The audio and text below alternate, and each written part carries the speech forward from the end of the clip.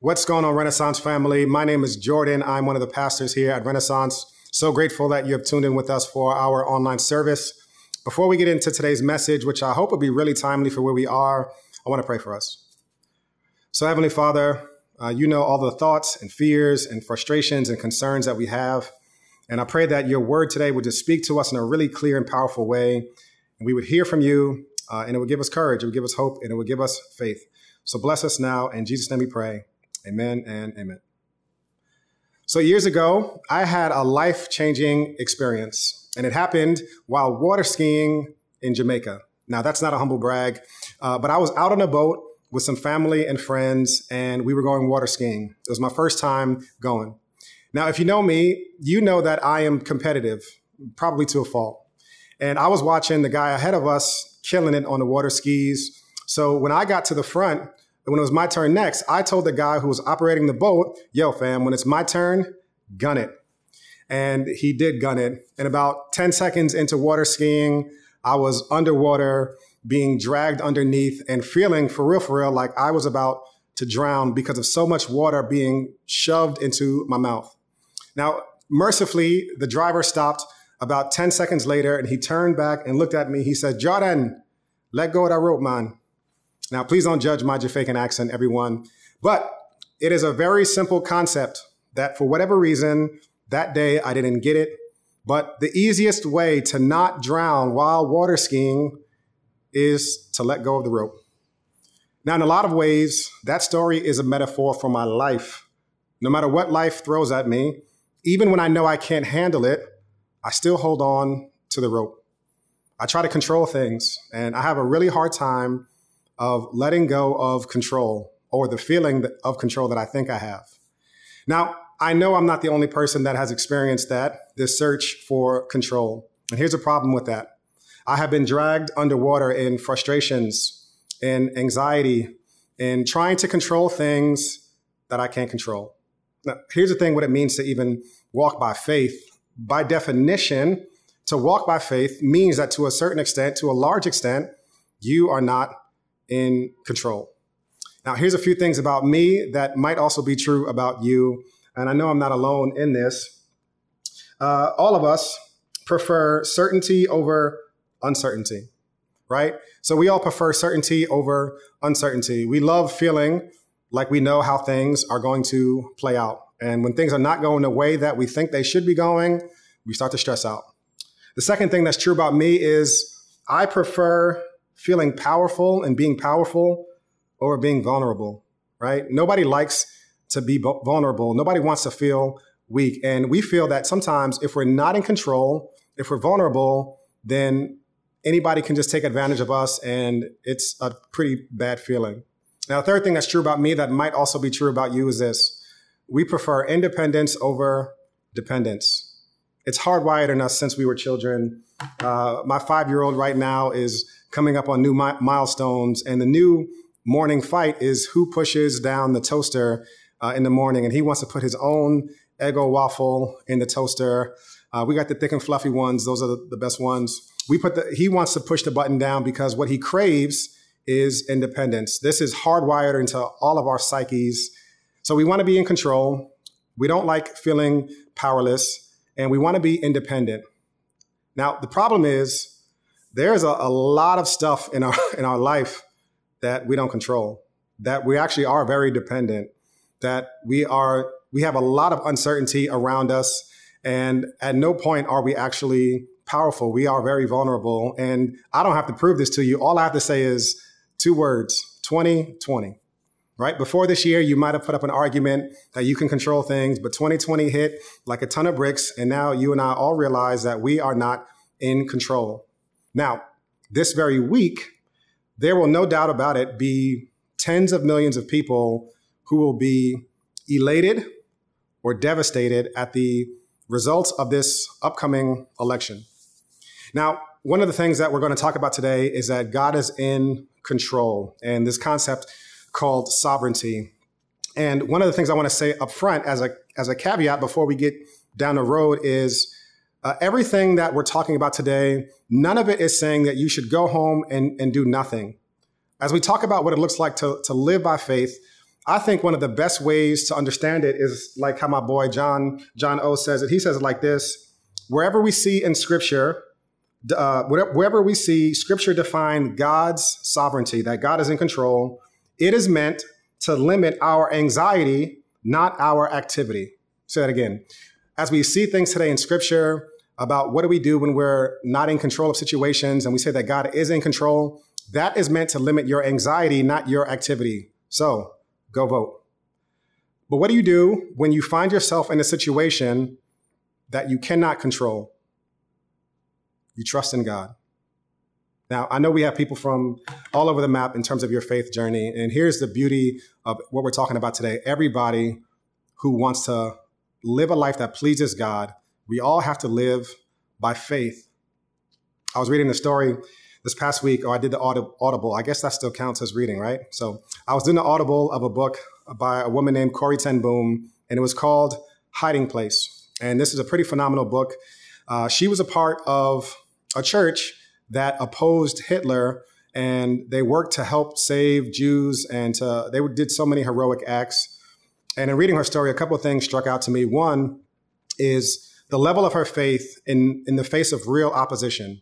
So we have a lot of people who claim to be persecuted, but this was real persecution where people were thrown in prison and killed for their faith. And in reading it, one of the things I kept thinking is, man, I hope that if Jordan Rice were ever faced with the opportunity that I had to choose my safety and my security or following Jesus, I hope that I would choose following Jesus. And in this book, Corrie ten Boom has this quote that I hope you'll memorize. I hope you'll quote it. I hope you'll tweet it.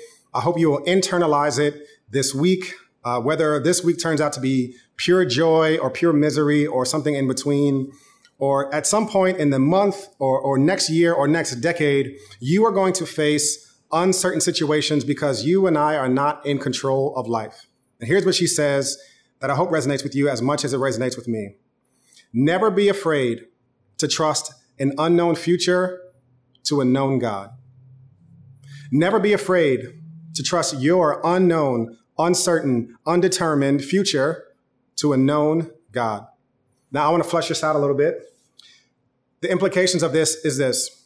Never be afraid to trust your unknown financial future, your relational future, your job future, your health, your safety, your security, the stability of your salvation, your legacy, whatever aspect of your unknown future. Never be afraid to trust it, to put it into the hands of a known God.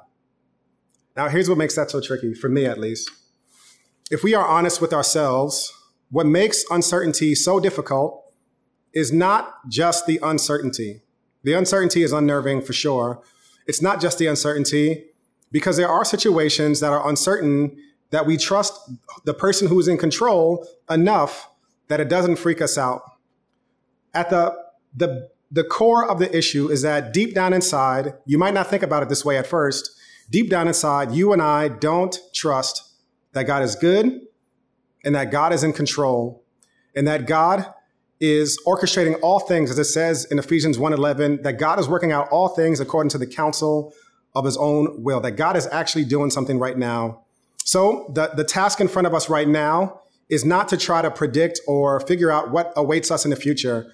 There's so many things that we're not ever going to know. The task ahead of us right now in this moment is how do we grow in our faith and our understanding of God so that we, like Corrie ten Boom, can say, I am not afraid to trust my unknown future to a known God. So who is this God that we should be trusting our unknown futures into his hands? Fortunately for us, Scripture gives us some insight into who God is. And this is the primary question that you and I need to answer with our lives. There's an author by the name of A.W. Tozer, and he said this, that whatever you think about when you think about God is the most important thing about you. Whatever you think about when you think about God is the most important thing about you. And I want to pull some stuff out from Exodus 3 today that's going to help us fill in the gaps of who God is so that we can be people who live by faith, regardless of our circumstances, and trust him and place our unknown futures into his hands. Here's the first thing about God, the real God, not the God of our imagination. the real God that you see happen and occur and talk to people in Scripture oftentimes comes to people in unpredictable and in strange ways. The real God, when he shows up on a scene, when he starts an invitation to people, he comes to people in strange ways that they can't always predict. Here's what we see in Exodus 3. I'm going to read a couple verses. It says this: Meanwhile, Moses was shepherding the flock of his father-in-law, Jethro, the priest of Midian. He led the flock to the far side of the wilderness and came to Horeb, the mountain of God.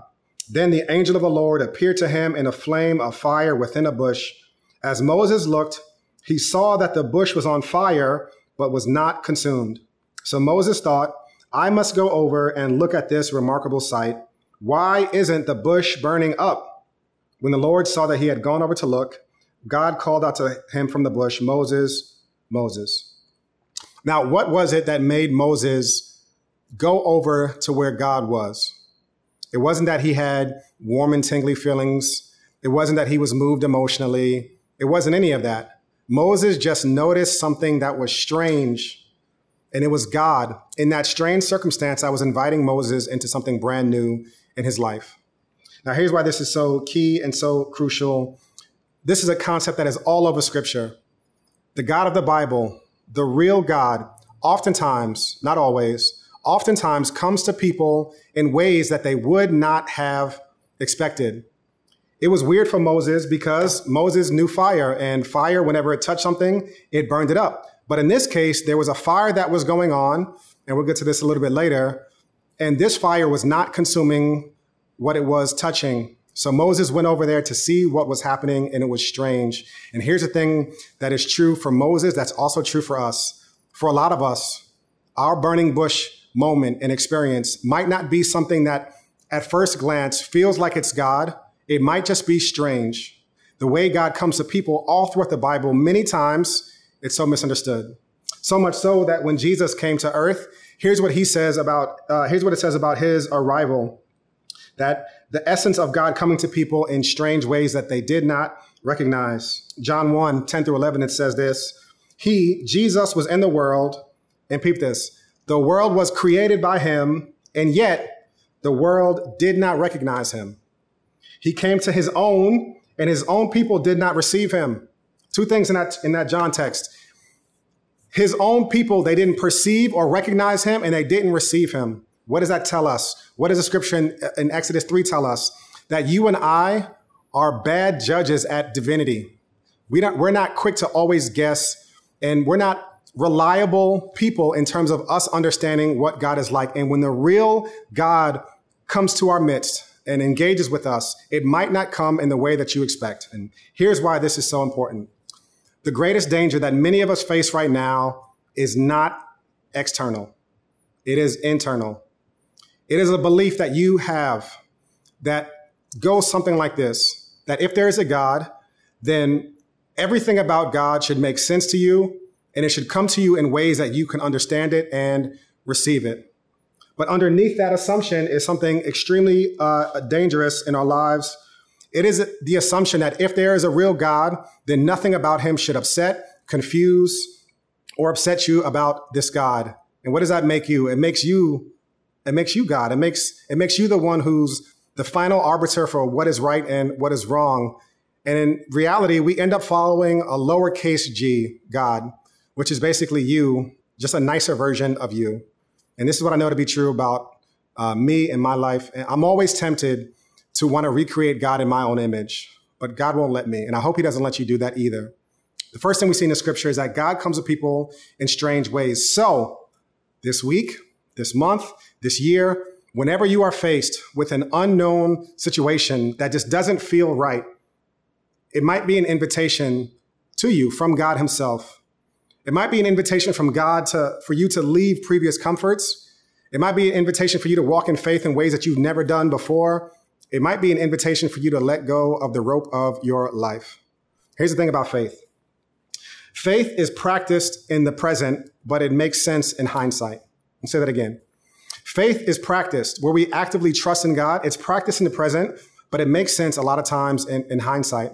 This is one scripture in John, later in John, where Jesus is with his disciples and he bends down to wash one of his disciples' feet. And his disciples like, Jesus, bro, you're bugging. Like, don't do this. Don't wash my feet. And Jesus says this to him in John 13:7. What I'm doing, you don't realize now, but afterward, you will understand. For some of us right now, God is coming to us in fears, failures, exhaustion, dead ends, burdens, confusion, and it doesn't feel like God is near. But sometimes these are the burning bush moments that God invites us into. And if we're going to be people who walk by faith, we need to be people who answer God's call. Sometimes that comes to us in strange ways. But number two, in order for us to be people who really lay down our lives and trust our lives in our unknown futures into the hands of a known God, I'll just speak for me. I need to know that God is not a God that turns a blind eye to oppression. Right? I need to really truly be able to believe that if I'm really going to trust God with my future, I need to be able to trust, and you need to be able to trust that God will never turn a blind eye to oppression. And here's what we see in the scripture in Exodus, verse 7. It says, "Then the Lord said, I have observed the misery of my people in Egypt and have heard them crying out because of their oppressors. I know about their sufferings, and I have come down to rescue them from the power of the Egyptians and to bring them from that land to a good and spacious land." In order for you and I to be really settled this week, this month, this year, and to be able to trust our unknown future to God, we need to really know deep down in the pit of our souls that God will never turn a blind eye to oppression, that one day God will right everything that is wrong, and that God is not neutral or indifferent to oppression. Now, we see this theme all throughout Scripture, not just here in Exodus, where God says, I see the misery of my people. I'm taking note of this, and I have come down, that he is not indifferent to oppression. And we see this all throughout Scripture, even in the way that God introduces himself. Now, it's interesting, whenever I go to speak at another church, which is mostly virtual these days, I always get requested to give a bio. And my bio is the same every single time, that I am Jessica's husband, Josiah and Jameson's dad. I am a lawyer turned pastor and a relapsed sneakerhead. And I give this as my bio every single time because this is really the most important part about me, right? And when God gives his introduction about who he is, he shows up on the scene and he says it like this: allow me to reintroduce myself. And this is the real Hove. Here's what we see in Psalm 68. It says this: God is in his holy dwelling, is a father to the fatherless and a champion of widows. God provides homes for those who are deserted.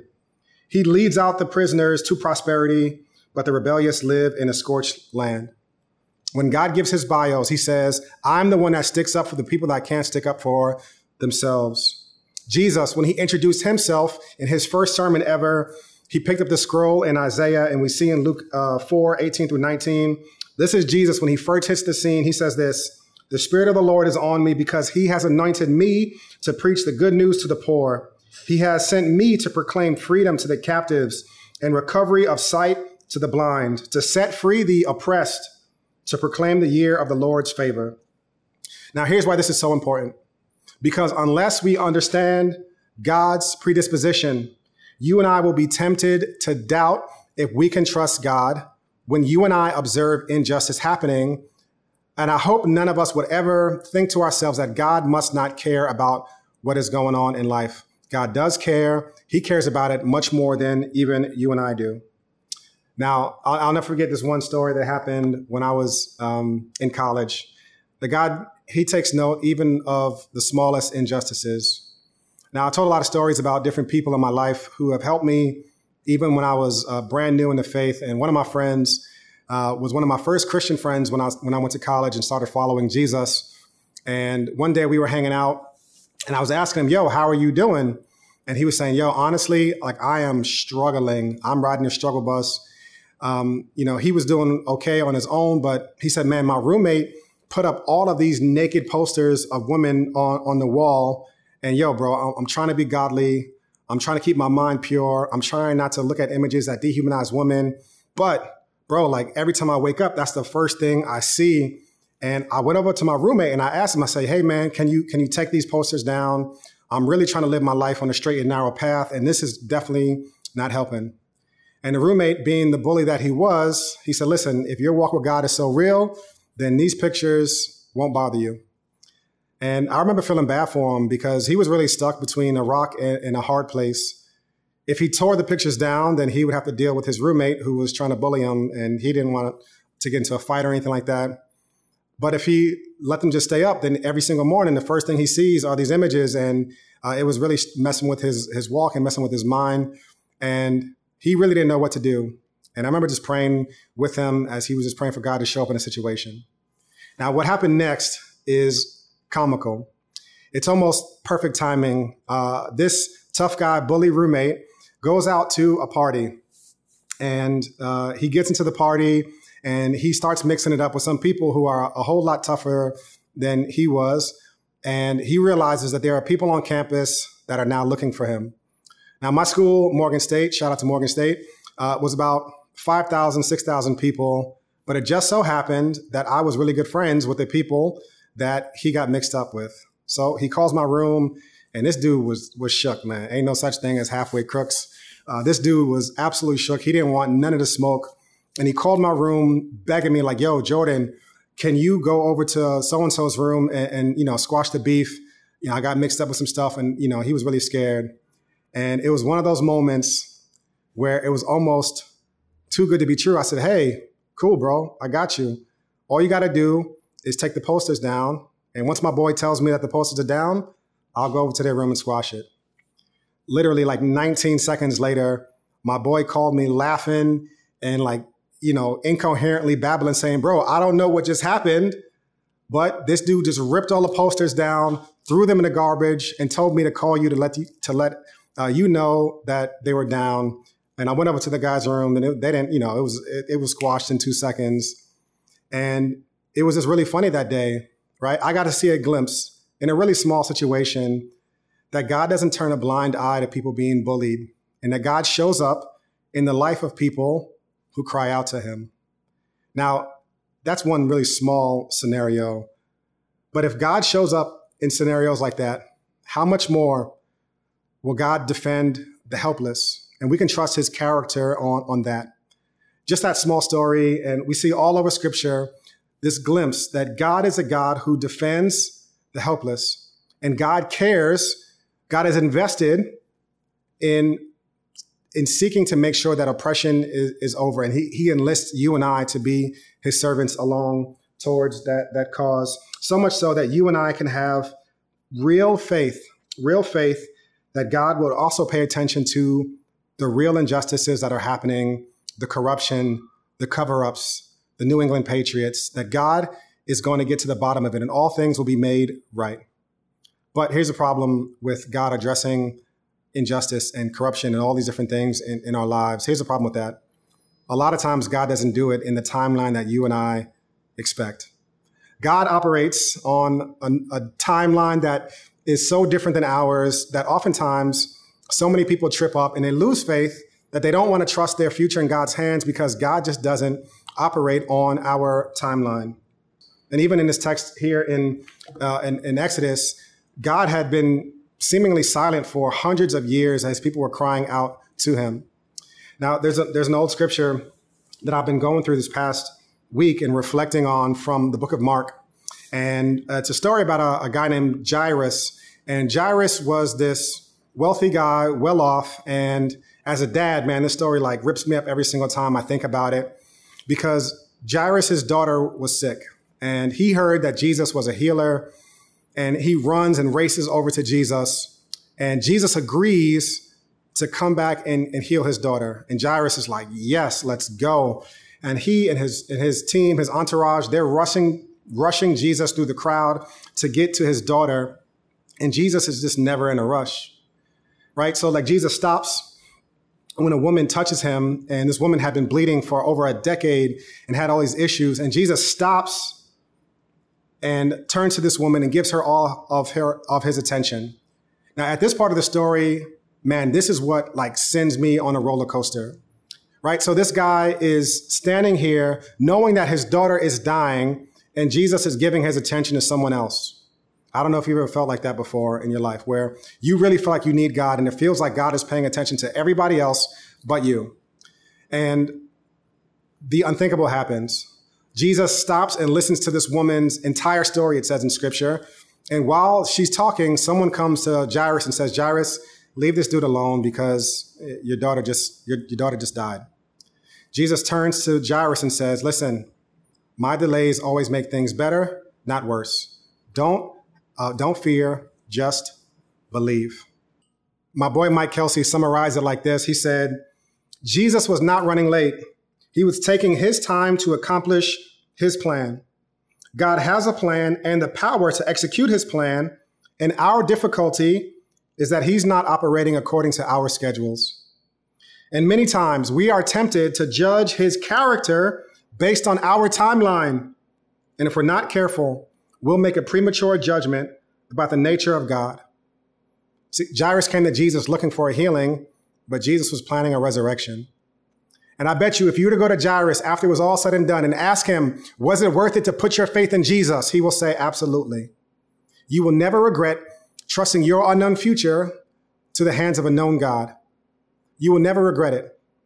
Now, for some of us, you'll hopefully see the goodness of God soon in your life, and you'll see it in the land of the living. But for all of us, for some of us, it might be when we meet Jesus face to face. All of us will one day be able to say, God, your way, your timing was infinitely better than we could have ever imagined. And our struggle now is to not judge God based on our timeline. So the words that Jesus tells Jairus are the words that I want us carrying into this week. No matter what happens, don't be afraid, just believe. Now, the last thing we see in the scripture, which is meant to give us more faith and confidence that we can trust our lives, the direction of our lives, the uncertainty ahead of us into the hands of a known God, is that God is self-sufficient. Now, self-sufficient means that God needs no one and no thing in order to accomplish his will. Let's go back to Exodus 3. It says, then the angel of the Lord appeared to him in a flame of fire within a bush. As Moses looked up, he saw that the bush was on fire, but was not consumed. So Moses thought, I must go over and look at this remarkable sight. Why isn't the bush burning up? When the Lord saw that he had gone over to look, God called out to him from the bush, Moses, Moses. Fast forward to verse 13. Then Moses asked God, if I go to the Israelites and say to them, the God of your ancestors has sent me to you, and they ask me, what is his name? What should I tell them? God replied to Moses, I am who I am. This is who you are to say I am to the Israelites. I am has sent me to you. For thousands of years, theologians have been talking about the great I am. He is a great I am because he is whoever you need him to be. And God needs nothing, no one in order to accomplish his will in our world and in our lives. Whenever I plan something, I need the cooperation of people and I need certain pieces to fall into place in order for it to happen. But the great I am needs nothing. And we see this because of what we see in verse 2 and 3, that God was in a flame of fire within the bush, but it was not consuming the fire. Now, here's why this is so dope. If you know anything about fire, you know that fire needs fuel and it needs oxygen. So it needs like wood and air, oxygen, in order to keep it going. And if one or the other of them burns out, if there's no oxygen or if there's no more wood, the fire will go out. A couple years ago, my wife and I went glamping in Utah. And the older I get, the more I realize things about myself. Like I'm not a camping guy, right? I'm not lay on the floor with no running water in the middle of a mountain somewhere with no phone service. Like I'm about that glamping life. I need Wi-Fi. I need a bed. We went to the spot. It was amazing. I had a bed, a shower, a toilet in the room, in the tent. It was amazing. But it wasn't all good. We did have to rough it a little bit. We were responsible for our own heat. And every night in the campground, the time of the year we went, it got pretty cold, actually. It got into the 40s at night.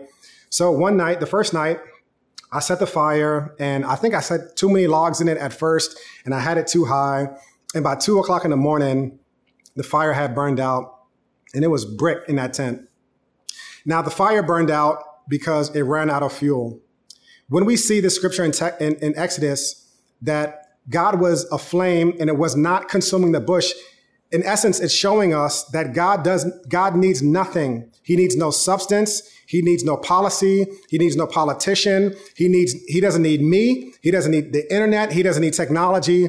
God needs nothing in order to be the great I am. He is the great I am. He is whatever we need him to be, and he needs none of us or nothing else to accomplish his will. In Ephesians 1:11, it says that God is working out all things right now according to the counsel of his own will, and God needs nothing in order to do that. He is self-sufficient. He is the fire that does not consume the bush. Now, here's why this is so important in your life. As you are thinking about this week, this month, this year, you and I need to know that no matter what happens, God didn't need anything to happen in order to accomplish his will. So we can continue to pray to God and trusting in him, because whatever we see happen in front of us is not necessary for God to accomplish his will. That God is still working and active and accomplishing his will, whether or not we think the pieces are falling in the order that they should be falling. So this week, as you go out and vote, and as you pray for God's kingdom to come and for God's will to be done on earth, in America, in New York, as it is in heaven, I pray that you would reflect on this, to know that no matter what happens, God needs nothing. God needs no politician, no policy, no platform, nothing in order to accomplish his will. Nothing can thwart the hands and the plans of God. Is there anything too hard for God? The answer is absolutely not. But I don't want us to be afraid to trust our uncertainty and our unknown future to the hands of a known God. God is self-sufficient. He needs nothing. He is the great I am. Now, I want to close us in a model of prayer called the ACTS model of prayer, and it stands for adoration, confession, thanksgiving, and supplication. Adoration, confession, thanksgiving, and supplication. And this is one way to pray. And it starts off with adoration, which is us making sure that we are fixing our eyes on Jesus, the author and the finisher of our faith. And we're looking to God, and we're focusing on that first before we get to our requests. Then we pray confession, how our life does not line up with who God is. Then we move to thanksgiving, which is so big because we need to be reminded. We need to remind ourselves of God's faithfulness to us. And there's a scripture in Joshua 4 where Joshua tells the people of Israel to take these smooth stones to be reminded of God's faithfulness to them in times past. And thanksgiving is a spiritual practice where we rehearse and remind ourselves of how God has been good and faithful to us. And the last one is supplication, asking God to move in our world. So I'm going to close this in prayer right now. Heavenly Father, I adore you for being self-sufficient. You don't need anything. You're so other and different from we are. You're independent. And Lord, I confess that I oftentimes have recreated you in my image, a God who has limitations, and I put you in a box. And I get anxious when things don't work in the order that I think they should go, because deep down inside, I'm not trusting in who you are, that you're working out all things according to the counsel of your own will. But Lord, I thank you for your faithfulness to me. Lord, there has never been a time that you have forsaken us, and now is not the first time that you will do that. So Lord, you will never leave us and you will never forsake us. And Lord, I thank you for that in our lives. And Father, there's so much hurt happening, so much pain, so much calamity. And Lord, I just pray that your kingdom will come. I pray that you would move in the hearts of people.